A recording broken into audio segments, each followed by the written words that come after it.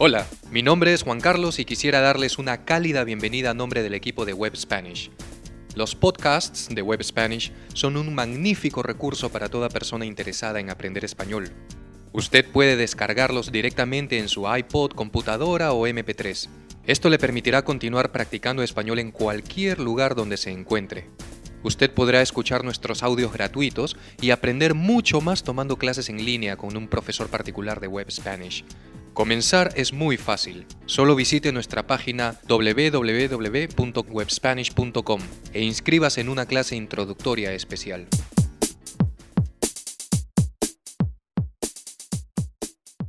Nivel intermedio alto. Capítulo 7. En este capítulo, usted usará el modo indicativo y o subjuntivo para expresar opiniones. Asimismo, usará otros indicadores que requieren del modo subjuntivo. Audio 1. Mi esposa me mantiene. Hola, amor. Estoy muy cansado. Hoy solo almorcé unas galletas. No tenía tiempo para nada. Alberto, es obvio que estás trabajando mucho últimamente. Mira la hora que es y encima me dices que no comes. En verdad no creo que sea bueno para tu salud. Pero tengo que trabajar más.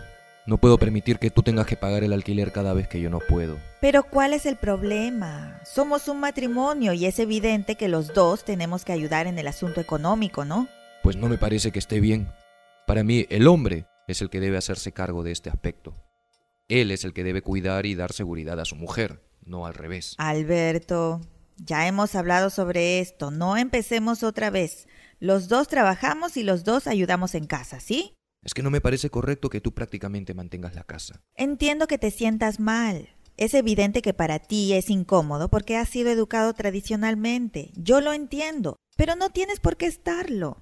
Afortunadamente, yo tengo un buen sueldo que nos permite pagar la casa y otras cosas. Deberíamos estar agradecidos. No, es que ya estoy cansado de que mis amigos siempre estén haciéndome bromas sobre eso. Que me digan que soy un saco largo y más. Pero no les hagas caso. Es verdad que es molesto a veces, pero no creo que lo hagan con mala intención. Ya sabes cómo son. Sí, tal vez tienes razón. A lo mejor es que estoy muy estresado y por eso pienso tonterías. No te preocupes, a todos nos pasa. Está demostrado que cuando uno está preocupado o estresado, todos nuestros pensamientos tienden a ser más negativos que positivos. Qué terrible eso, ¿no? Imagínate empezar a ver todo gris y luego cada vez más oscuro hasta ver todo negro. Aunque claro, siempre está más oscuro cuando va a amanecer. Sí, es así. ¿No te parece, Alberto? ¿Alberto? Uy, se quedó dormido. Pobre, está muy cansado.